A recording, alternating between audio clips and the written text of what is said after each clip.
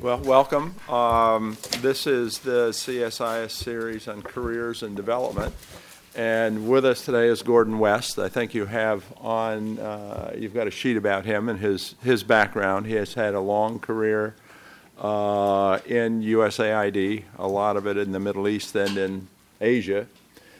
And he's done a lot of work on democracy and governance. And he is currently the vice president of something at RTI. Business strategy and communications. That. And so he's been doing that since about 2005, I think. You were out in the field with him for 5 years as the chief of party in Indonesia, I believe, and then back here on right near AID. So you've got his background and have taken a peek at that, so I'm going to turn it over to Gordon.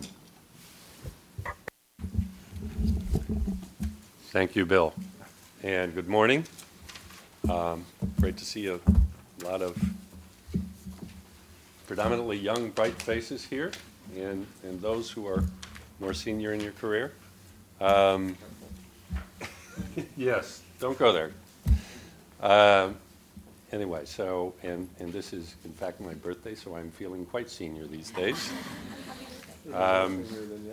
Yes, more than yesterday. So, basically, just quickly, my career really started, I had a background in industrial management and regional planning. Went into Peace Corps, which really got the international juices going. I served in Fiji, which is not all that uncommon if you look at least the U.S. bilateral organizations. Maybe 75% have Peace Corps experience. But I'd like to go over today, particularly not only my career in USAID, but some of my recent experience with RTI in two countries where I had the privilege of serving twice over an extended period. Those two countries being Indonesia and Bangladesh. So I've sort of expanded the map of Southeast Asia slightly to include Bangladesh here because it really provides an interesting perspective that I was fortunate to see on what happened over the years based on the various donor strategies, the path of USAID, the impact, and sort of the lessons that you see over an extended 30-year period or so. So let me start first with Indonesia. I was with USAID and went to Indonesia in 1984. I was before that a project development officer and then went into a private sector office. It was the beginning of the Reagan years, and there was actually a strong emphasis during that period on increasing private sector involvement, which was very, very interesting. And so it was also a time when Southeast Asia were the tigers.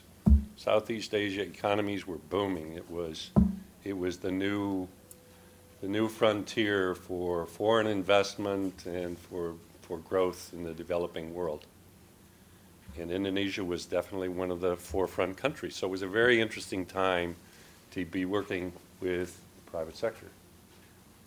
A lot of interesting programs there. We helped start the stock exchange in those days. We were working very much on financial intermediation. One of the programs, Latin America has a great reputation for microfinance, and indeed many of the concepts started there, but one of the programs there, which I was fortunate to lead, was with BRI. It's basically the state agriculture bank.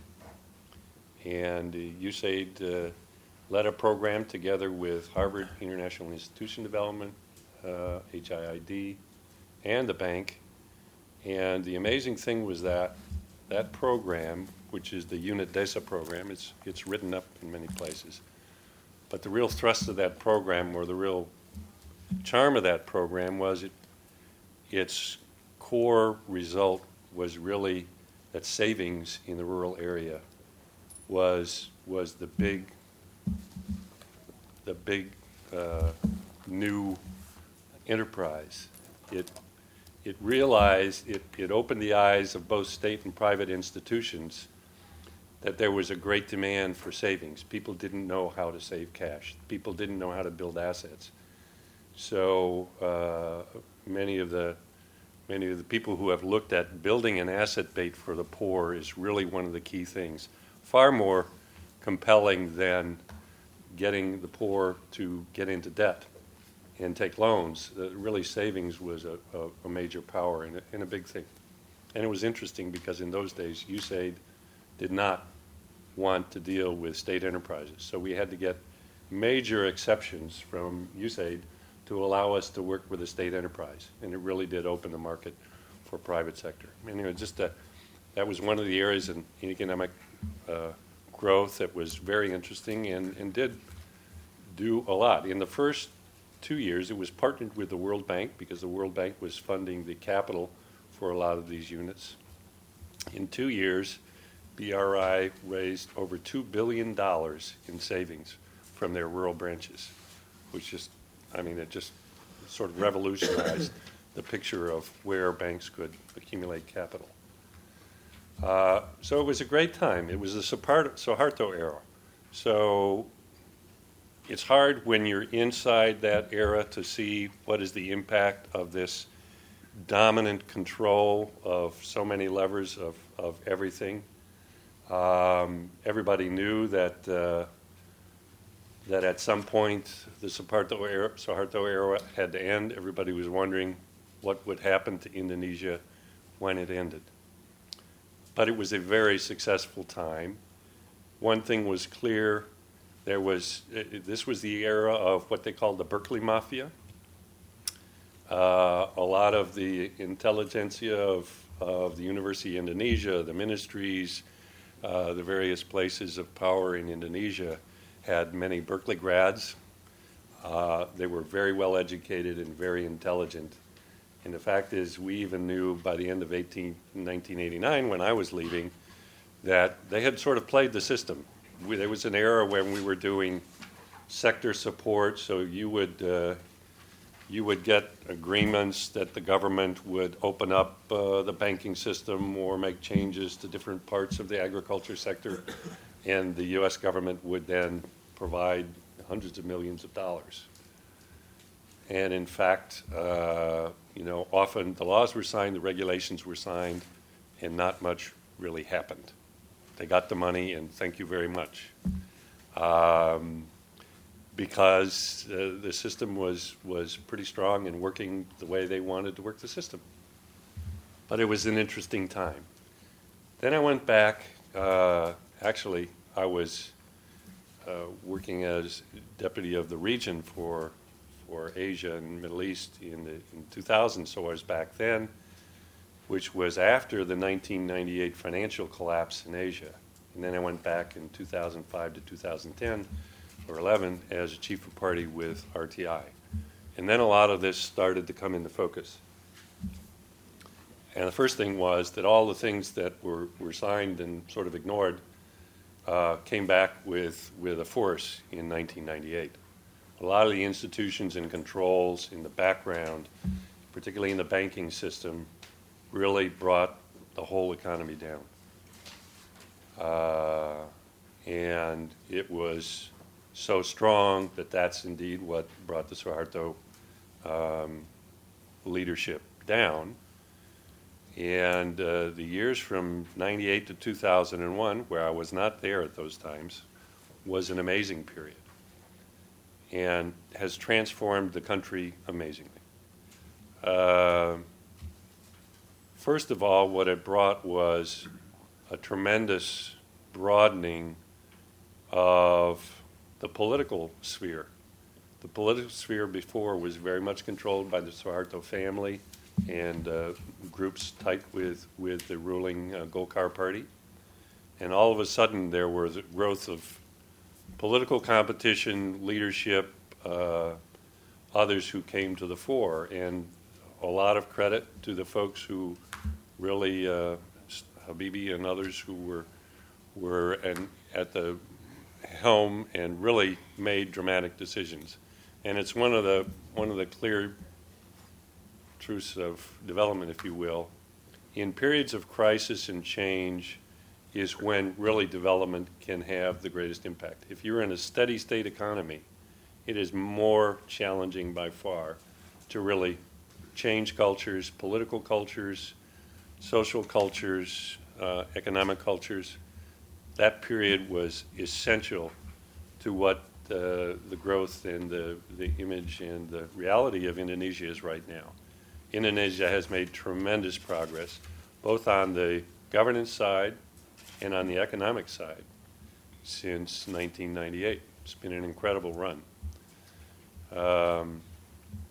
My time as a chief of party of a program, it's the USAID Democratic Reform Support Program, involved Parliament, and involved the Constitutional Court, media, elections, human rights, decentralization.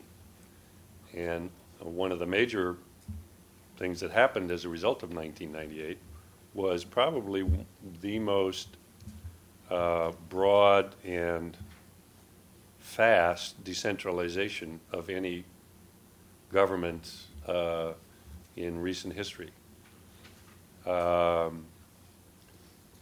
Some still challenge whether it was too fast or not, but it really restructured the map. It allowed for what now are elections at almost all levels of government. It allowed for multi-party systems to develop in provinces which had been strictly controlled by assigned governors that were the Golkar Party representatives. And it largely pushed the funding so that now like 60% of the national budget is actually distributed through the districts and provinces. It changed the face of Indonesia and the responsibilities at the local area. Things that it didn't do was decentralize the economy, and that's the major challenge facing Indonesia right now. Still, there is a lot of political control, not necessarily in a one-party system, but in Jakarta and in the political structures. So it's still a work in progress, but Indonesia has changed dramatically for the better. It has also started to devolve in part because the excesses of the 80s were really driven by forestry, by oil and gas, by basically the extractive industries. And that came to a screeching halt because the forests have been largely decimated in many areas of the country because the oil and gas now, Indonesia is a net importer, which is striking given the reserves it seemed to have. So it's had to develop a much broader economy. It's in process. It's not done yet, but it's very encouraging, and the leadership is on the right path. So it's an exciting time, and my lessons taken away from that is really that the role of major crises and the leadership during those periods, and how those opportunities are either taken or not taken, and the impact on the long-term future of a country. So then I take a look at Bangladesh. That was my first post in Indonesia. I was in those cases, an IDI, a development intern. Went out in 1976, was there from 76 to 79. And this is a case where Bangladesh had just gone through its crises. From late 70, 71 till 75, it was a very traumatic time. 71 was the war of independence as East Pakistan became Bangladesh. 73, 74, major hurricanes, floods, disasters. 75 was the assassination of Sheikh Mujib, the president, and the killing of his family, his daughter being one of the survivors, who is now the prime minister in Bangladesh. And it was a fascinating time to be in Bangladesh. I was a project development officer, did a lot of things in rural development, rural electrification, irrigation. But it was an exciting time to be in a country, and there was a fervor within the government. There was commitment. The donors played a major role, obviously, because the country was very poor at that time. And it was a lot of synergy between the donors themselves, between the government's agenda and the donors' agenda.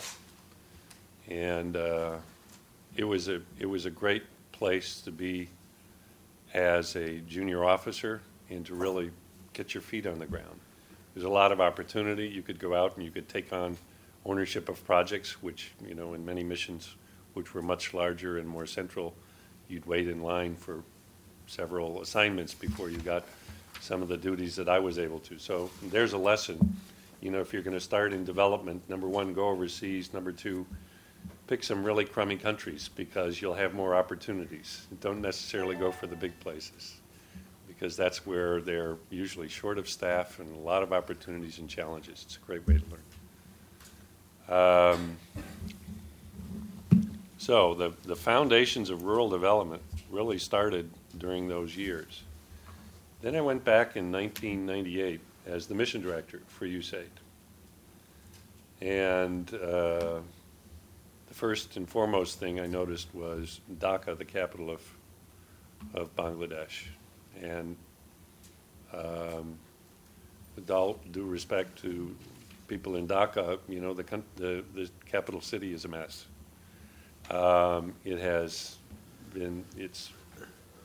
It's densely populated. The traffic is a mess, and the infrastructure has not held up to the investments outside of Dhaka.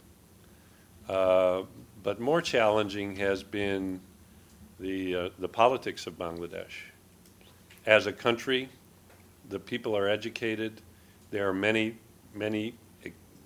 successes in Bangladesh, so I don't want to paint a negative picture. Some examples are disaster management. If you look at Bangladesh, we were there during what is the worst flood in recent memory, which was August of 1998. This is flooding that lasted for 3.5 months. Literally, Dhaka flooded like a bathtub because it had massive polders around the city to protect it from the floods, and once they filled, it literally just filled up. I've never seen anything like it. We took helicopter rides throughout the country, and for a country of, at that time, 130, 140 million, you can't imagine that there was even enough room left. There were little ribbons of roads where literally hundreds of thousands of people were sleeping on a road because everything was underwater. The whole country had flooded. It's a very low-lying country to begin with. And yet, at the end of the day, after those 3 months, Bangladesh lost less than 1,000 lives. It's amazing how they managed to feed their people, keep their people safe, and manage that. And I'll be honest, in comparison to India even right now, which has obviously the typhoons and major disasters on a regular basis, the Bangladeshis do a much better job at disaster management. Many of their rural functions are the heritage of both donor and government investments in the early days. Still, if you go out to the countryside in Bangladesh, it's amazing. It's beautiful. It's functioning. There are many things that happen as a result of rural development that really remain today. One of the major lessons I take from this is particularly the investments in institutions. In Indonesia, the major institution was U.S. investments in the Ministry of Finance. If you look at the government right now in Indonesia, the Ministry of Finance is the top gun. It has managed to control corruption within its ranks with very tough measures. It leads in many, many areas, not only in finance, but across the cabinet. It is the gold standard of the ministries. There are other ministries where that hasn't happened, and frankly, the biggest challenge for Indonesia right now is civil service reform.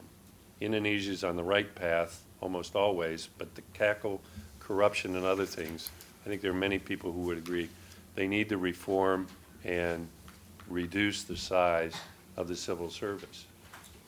In Indonesia, the investments were things like social marketing for the health sector, the investments in many of the civil society organizations, which were largely Bangladeshi organizations. So you have BRAC, you obviously have the Grameen Foundation, which really the donors can't take too much credit for Grameen or BRAC, frankly. You had organizations like CARE Bangladesh, which now I recently visited maybe 2 years ago. I don't think there's a single expat. It is 100% Bangladeshi run. An amazing organization with maybe 2,000 employees. Civil society has played a major role in Bangladesh, and a lot of the donor funding has a credit to support over time those institutions. If you look at Bangladesh, it really also comes down to, I don't know if it's civil society so much, but the political leadership. So you had the change in leadership and structure in Indonesia because of the collapse of the Suharto era. In Bangladesh, that hasn't happened yet. You have the two major parties and the two leaders, Begum Zia and Sheikh Hasina, who are representing the families that were there before the revolution, before the formation of the concept of Bangladesh. And they're still fighting the same family battles that were being fought in the 60s and the 70s. And I think there's a general agreement in the young population that it's time to move on. That hasn't happened yet. So Indonesia has had that change in political leadership. It needs to develop the institutions. Bangladesh has somewhat got the institutions, but it hasn't got the change in political leadership that it really needs to get beyond the interests of the narrow interests and get a more pluralistic leadership. That's really the difference.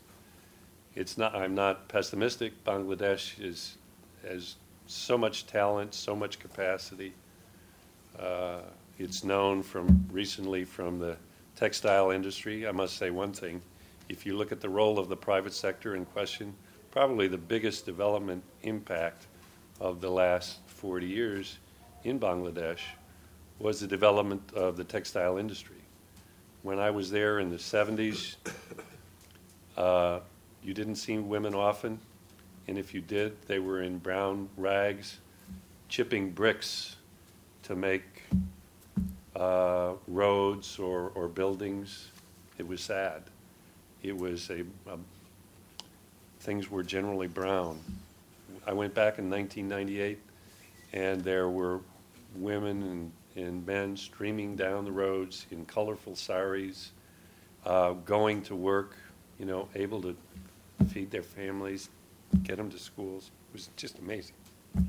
That was the major difference, and it really not only opened up economics, but it really introduced women into public life, because women in general were not allowed out of the house before that. So it was a major shift in the mentality. So there's a shout to the private sector and the role that it can play in changing a country, and it's very impressive, and that continues. I'm pleased to see that perhaps there's a resolution lately in the standoff on the terrible tragedy where the textile factory burned down. I've seen many of those factories, and it is a shame. But hopefully that's a step forward. So that's a little overview of two countries that I served in and what I've seen. In terms of advice on careers, I guess my overwhelming bias is get to the field early. It's where development really is. It's exciting, it's challenging. It's not the same as it was, so the lessons I've learned may not be relevant today. Among other things, the donors in some of the countries that USAID was in the early days had an amazingly large investment in the 60s, 70s. It was not unusual for the U.S. government to be putting $2-3 billion, which in today's monies is probably, I don't know what it is today, but it's probably 10 billion or more. So if you're looking at countries like India and Brazil and even Iran in those days, Philippines, South Korea, we were putting massive amounts of funds, and so there was a lot of impact. And the U.S. government had a very dominant role. It's not the same anymore, and there's different models, and probably positively, different actors who are coming in. We mentioned the private sector, the role of other institutions in development. So it's not necessarily just the formal development organizations. There's a lot of ways to impact development in many different sectors, but it's still an exciting and big challenge, and the development challenges aren't going away anytime soon. So it's an exciting field, but again, I would say get overseas if that's your passion. And if you're committed to stateside, in particular to Washington, I would say a good example is Ambassador Garvelink. He started his career as a staffer on the Hill. A long time ago. And frankly, it's a great way, because if you're going to be in Washington, you have to understand it's a very political town. And it's important to have an understanding of the interaction between politics and development or whatever sector you're working in. So it's good to get a handle on what really drives a lot of things that happen in Washington. So I'd say, it doesn't have to be on the Hill. There's people who are in USAID or other organizations who go up to the NSC or the other aspects sort of get you outside your comfort zone. But I think it's good if you're going to be working stateside to expose yourself to different aspects of what impacts development. That could be private sector, could be within government, could be in other aspects of politics. But I think it gives you not only a better view of things, but the ability to cope with the reality of what drives Washington, which is it's a very political town. And I don't say that negatively. It's just the more you understand that and are able to cope and deal with that, the better you'll be able to manage your career and development in Washington. Okay. So with that. All right. Well, think about some questions you may want to ask Gordon. I'd like to start with, you talked a bit about the politics of Indonesia and Bangladesh, and it always struck me, if I'm right, looking at the budgets for AID and, in fact, DFID, other organizations, that are I guess we characterize ourselves as the largest and best and most experienced democracies in the world. Yet our funding for democracy and governance, at least if you look at the earmark funds, is always much lower than other areas. And I've always found that kind of curious. I just wonder if you'd talk a little bit about that. So having overseen missions where we had ambitious democracy programs and we would get budgets of, an example was Bangladesh. We were supposed to manage elections and build civil society and have local governance, and our budget my first year was $500,000. Our health budget was something like $85-90 million. And I'd scratch my head. What are we going to do with $500,000? So I sympathize. The fact is, there have been no protections, really, to speak of, for the democracy budget. There are, like NED, the National Endowment for Democracy, and other organizations which deal with democracy, which is outside of USAID or the formal bilateral, do have sources of funding directly from Congress, but the democracy accounts themselves really have not been a focus of earmarks. And earmarks really do drive a lot of what happens. So it really starts in Congress. Some of the fact that democracy didn't get funding was really the democracy sector itself was not a big factor early in the days of USAID. It really grew sort of late 80s and the 90s when democracy became more of a strong focus. Certainly under the Bush administration, it grew also. But I believe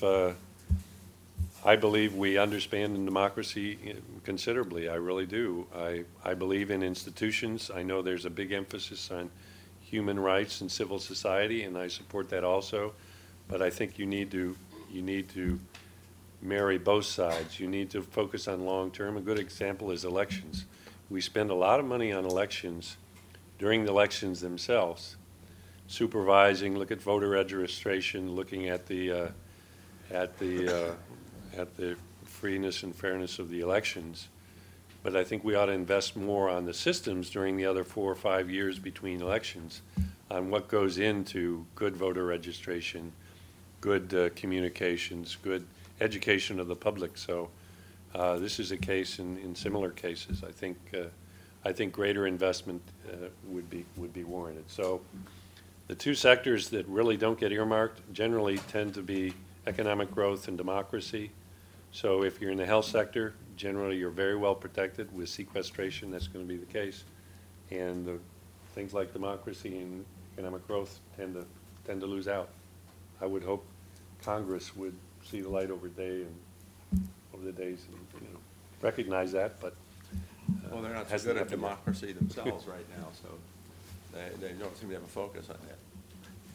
Anyway, questions? Anybody, please?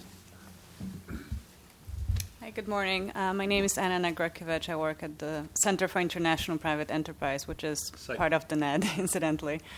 Thank you for a great presentation. Happy birthday. To follow up, I guess, on the previous question, you started talking a little bit, and throughout your presentation, you mentioned several lessons in development that you've observed throughout your career. Can you talk a little bit more specifically about the lessons you've observed in the democracy and governance field? And some of them you already mentioned. We have to look beyond election. We have to focus on institutions. What are some of the other things that you would add to that?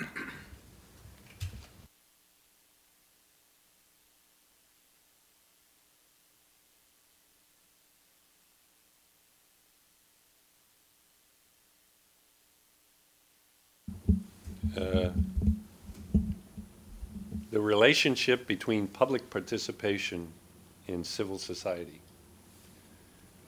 There's a lot of emphasis on civil society, and a lot of funding goes into the area of civil society.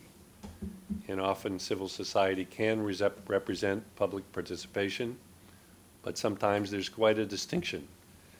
And I think the distinction is between what is organization and what is individual effort. And so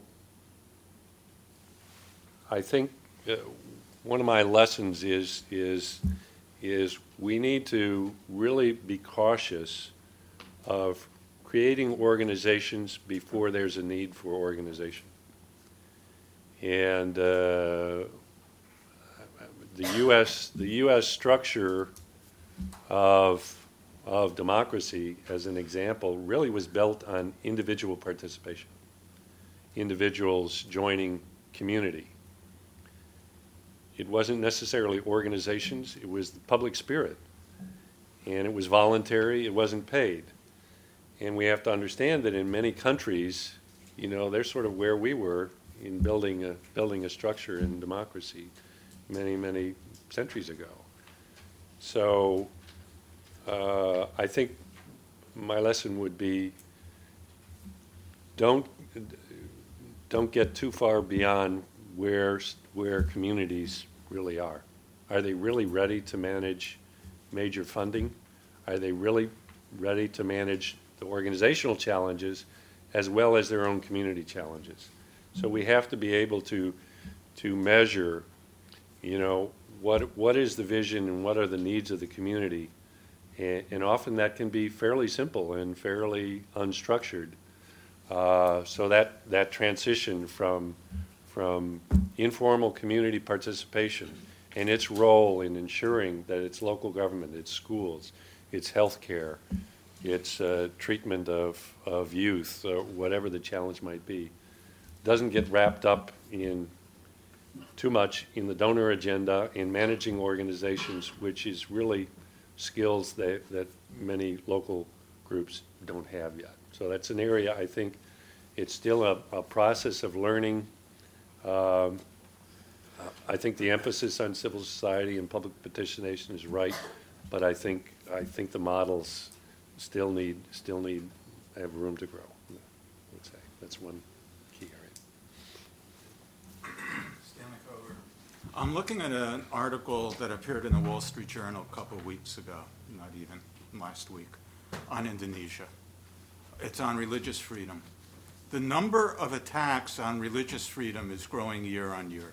These include violent attacks on religious minorities, imprisonment of religious leaders, and the closure of Christian churches and of mosques belonging to the minority Ahmadi sect. This would appear to be a growing problem, and it would affect the development of democracy in Indonesia.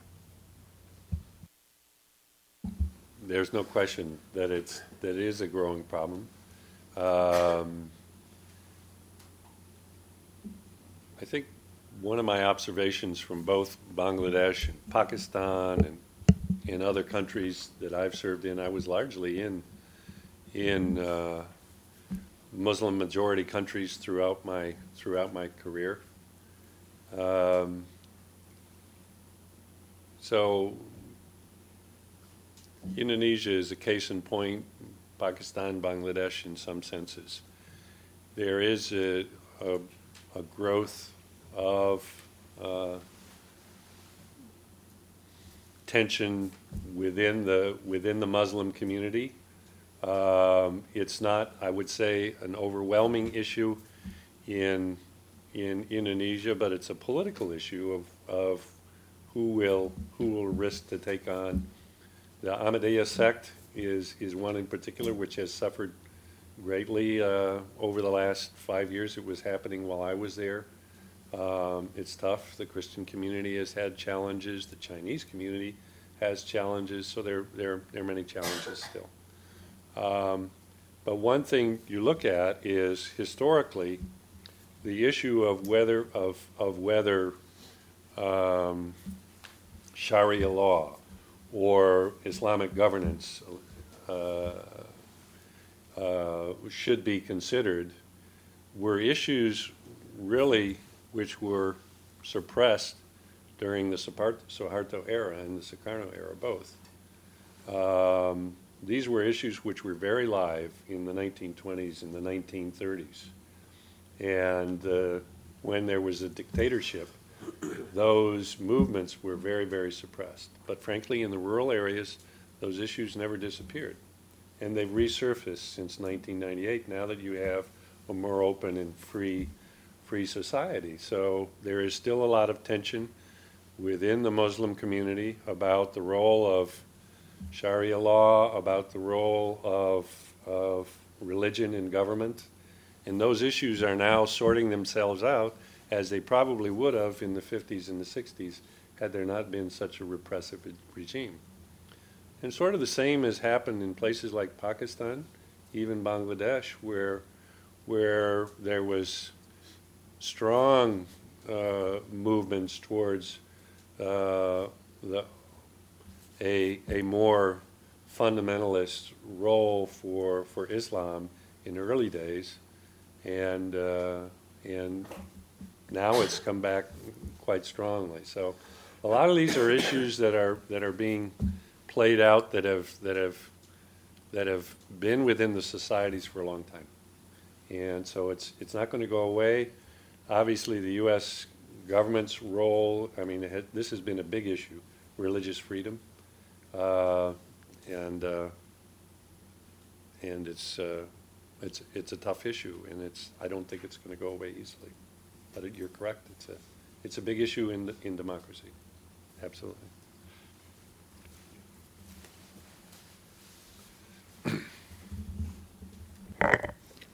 My name is Fatin Belghith. I'm from Tunisia. You have talked about the country agenda and the donors agenda. We are facing that in Tunisia after the revolution.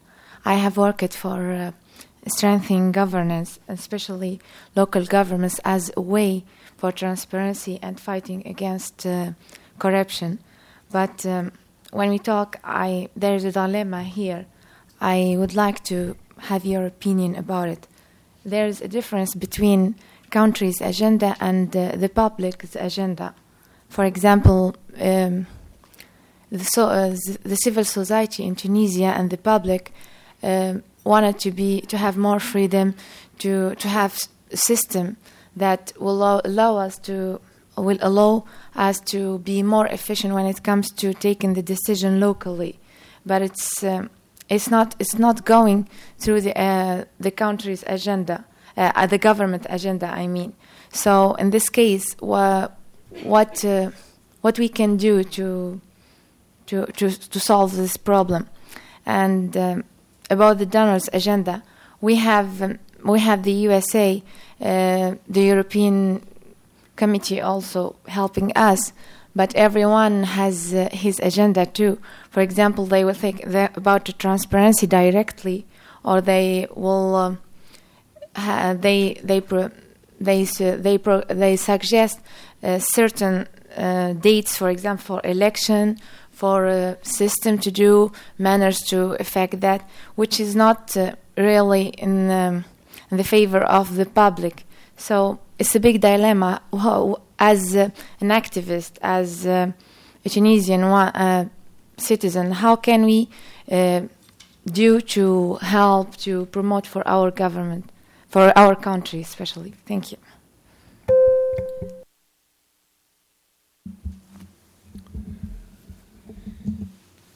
I'm not sure I have all the answers or any of the answers.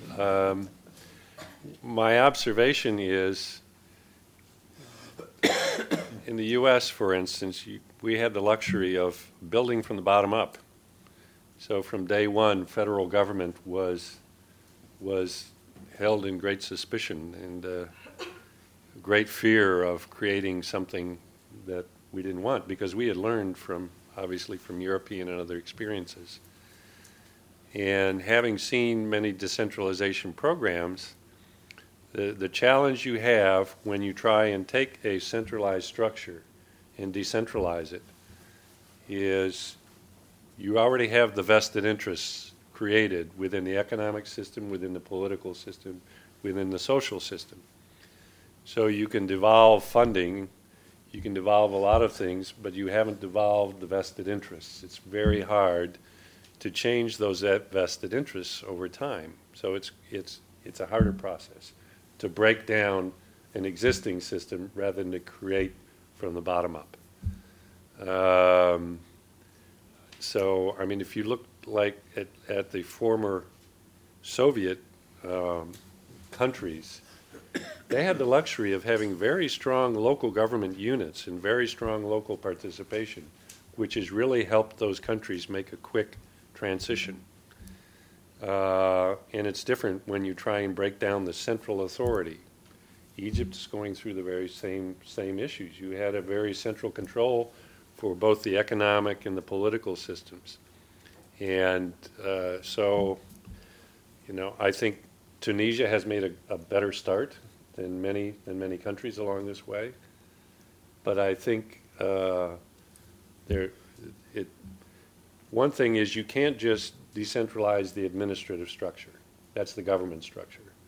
Because decentralization there's many levers of power, and often economic power is really what drives most development. So where are the economic controls? How do you develop independent economic actors at the local level? If the export and the industries are controlled by major powers, that's an area which really needs to go along with the political and administrative decentralization is the economic authority. But it takes a lot of patience. So hopefully, the gains you make you don't let go of, and people have a vision for what's the next challenge. But it's harder to dismantle authority than it is to build it. So.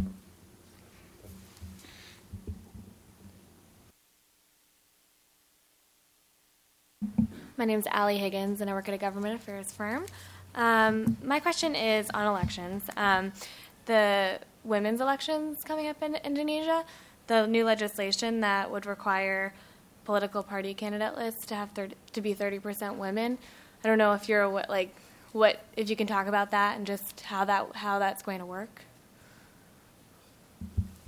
Yeah, I was very involved up through when I left in 2010. We worked a lot on the 2009 elections. There's been a lot of debate whether mandated percentages is the correct way to go about this. So there's lengthy studies and papers that have been done in Indonesia on this very topic. NDI and IFAS and other groups have done a lot of looking into this. The Australians are putting a lot of funding in the elections right now, as obviously as the Indonesian institutions and government. Really, the challenges start at the local level. The question is how many candidates are willing to step up or feel confident or have the economic support, because it takes a lot of money to run for offices. So the challenge in Indonesia are down at the grassroots, at your local levels. How much openness in participation is there for women in the political system within each party? Are they grooming potential candidates early in the process? Are they developing local leadership at the sub-district and the district levels where things really need to start? So it's developing a cadre of qualified candidates within the party system.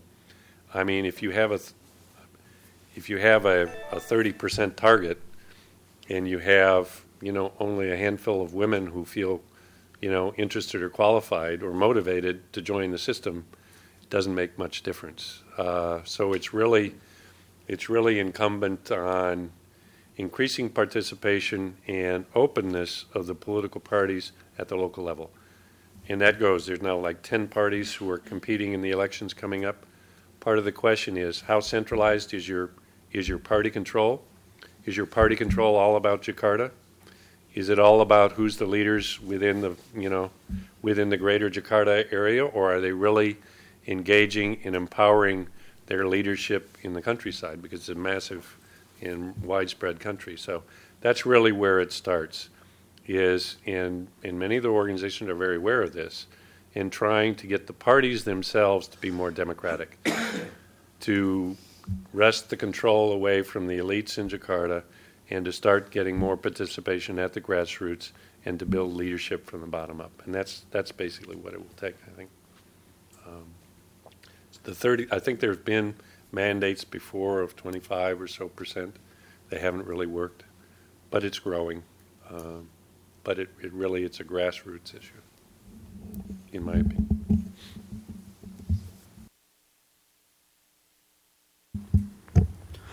Joshua McGee. I'm currently working in a senator's office up on the Hill. My question is pertaining more towards possible careers and development as somebody who just graduated from undergrad. I just wanted to see if you could talk on through your previous experiences on the possible differences between working in the public sector and the private sector in international development, and what things we as people who are going into this industry should expect from the different sectors and how they involve and interplay with each other in international development.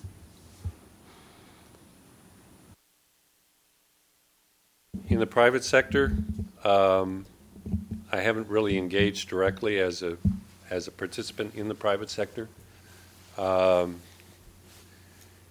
There are clearly areas in the private sector where there's probably more active engagement. The health sector is a clear one.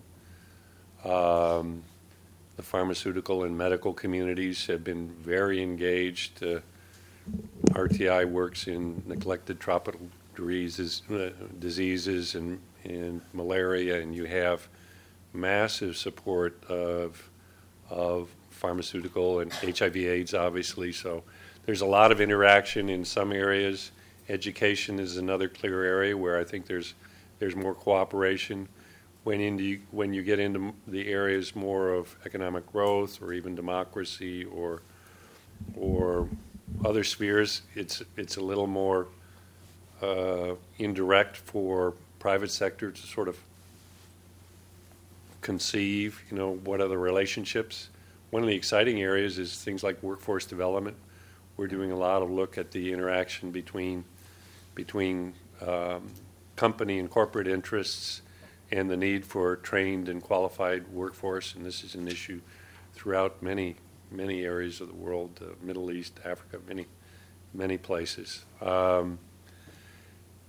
But part of the encouraging trends, the trend is growing. So the concepts within the corporate world going beyond corporate social responsibility into social investment and social enterprise. It's very encouraging. So I'd say the opportunities to help be a thought leader in the private sector is tremendous, and to understand the shared interests within government itself. President Obama just went to Africa, and his entourage were largely private sector oriented, and the thrust of the whole visit was the challenges and the opportunities in Africa are well beyond our traditional development roles. It's really time for the private sector in investment and in partnership and the thought of, as we've heard many times, trade not aid. In many ways, it may be right. So the development paradigm is somewhat changing. It doesn't mean the role of development isn't there, but the understanding within the development community of its changing role is critical. So it's important, and a lot of the leadership within USAID and other organizations right now are beginning to not only cope but understand the challenges of a changing paradigm for the development sphere.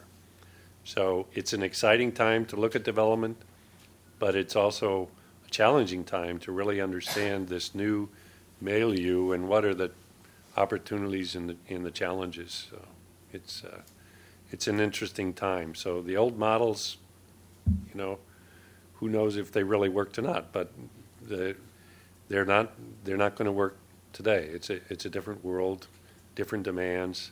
There's a lot more talent now.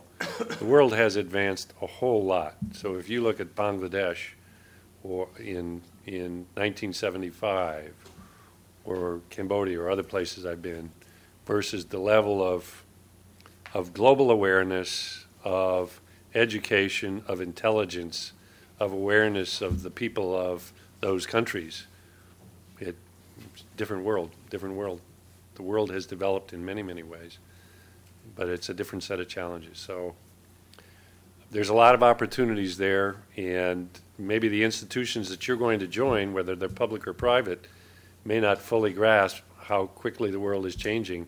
Social media and communications, the role. I'm working with my staff. We're talking about tweeting and retweeting and this event itself. And thank God I have young staff to guide me on this. So you're the harbinger of the new era. So be confident, because this generation has a lot to offer, and it's a new model. So go get them. Anyone else? Yep.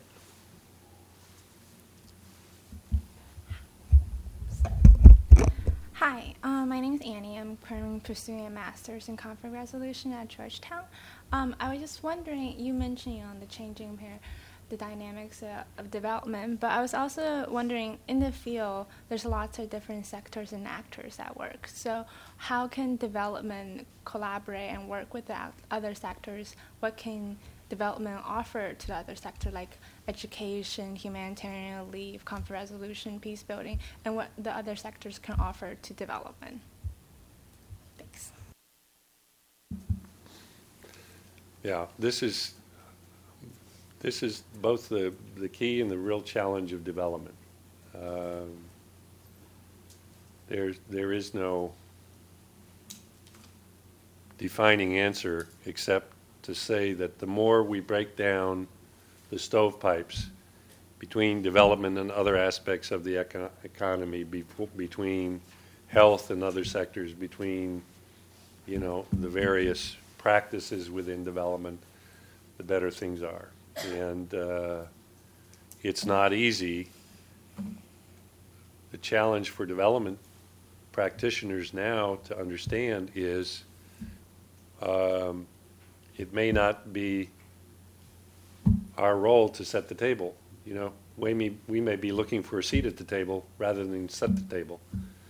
So we have to be very aware of what's around us and where we fit in. And sometimes that's challenging. You have a program and you have very specific objectives and you're focused and you want to achieve those objectives. It's difficult to understand the milieu of everything else that's, if you're in the health sector, what are all the factors that's shaping this health sector? And how do you define your niche within that? So you don't always control all the levers that you think. And if you think you do, you're probably missing the fact that, all the donor efforts in one sector may be 1/10 of 1% of that sector. It's almost an irrelevant portion of that sector. So where are your relationships and what are the driving factors within that sector or other sectors? So yeah, it's a big challenge. It's a big challenge. We were having discussions yesterday. We do a lot of great work in early grade learning in education. But there's a lot of other aspects that impact early grade learning in many of the countries we do. One of them is gender-based violence. There are many countries where over half the children attending or not attending a class are there or not there or are not learning because of violence in the household. There's nutrition issues, stunting of growth. Many times learning results are impacted because simply the children are not nourished. They can't. So the interactions. I mean, these are just limited examples, but you hit on probably the number one challenge on development, which is how do you understand the context? And this is not only the context of the development community, but the cultural and social community and the host government community and everything else that's around. It's a big challenge. And the donors, frankly, don't do a very good job anymore of integrating together. They tend to be stovepipes. So it's a major challenge. One last question. Okay, go ahead. Thank you. Alex Brooks, I just started at the British Embassy here rather recently. I think over an evolution of several decades, the Western overseas development community has rightly concluded that the best way to achieve sustainable development, both in the economy and politics and elsewhere, is to work behind the scenes on the governance structures, the institutions, the architecture, the infrastructure there. What we're seeing now, however, is some of the emerging powers of the world are developing their own aid budgets, which they're delivering either as grants or more frequently as tied loans or soft loans or whatever else. And a lot of these tend to be more, let's say, populist and visible projects, which in my experience, only I just recently came from Serbia, is they were buying a disproportionate amount of influence, given the fact that USAID, the European Union, and others were still by far and away the largest donors, but they were very much behind the scenes. And there was a perception that these other new friends are actually doing a lot more for the country. I don't see us going back to the old days, no. I think it does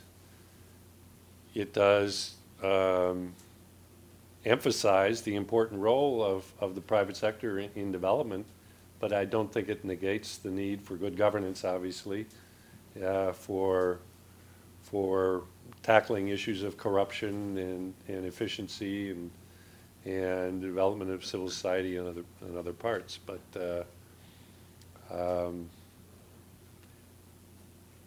I think it's not a competition. you know, we're all in this globe together, and there's going to be different approaches. So I guess my answer is I would hope it would not change our bearing in our approach. There is a role for the private sector, and I think good luck, private sector. Let's see if you want to engage.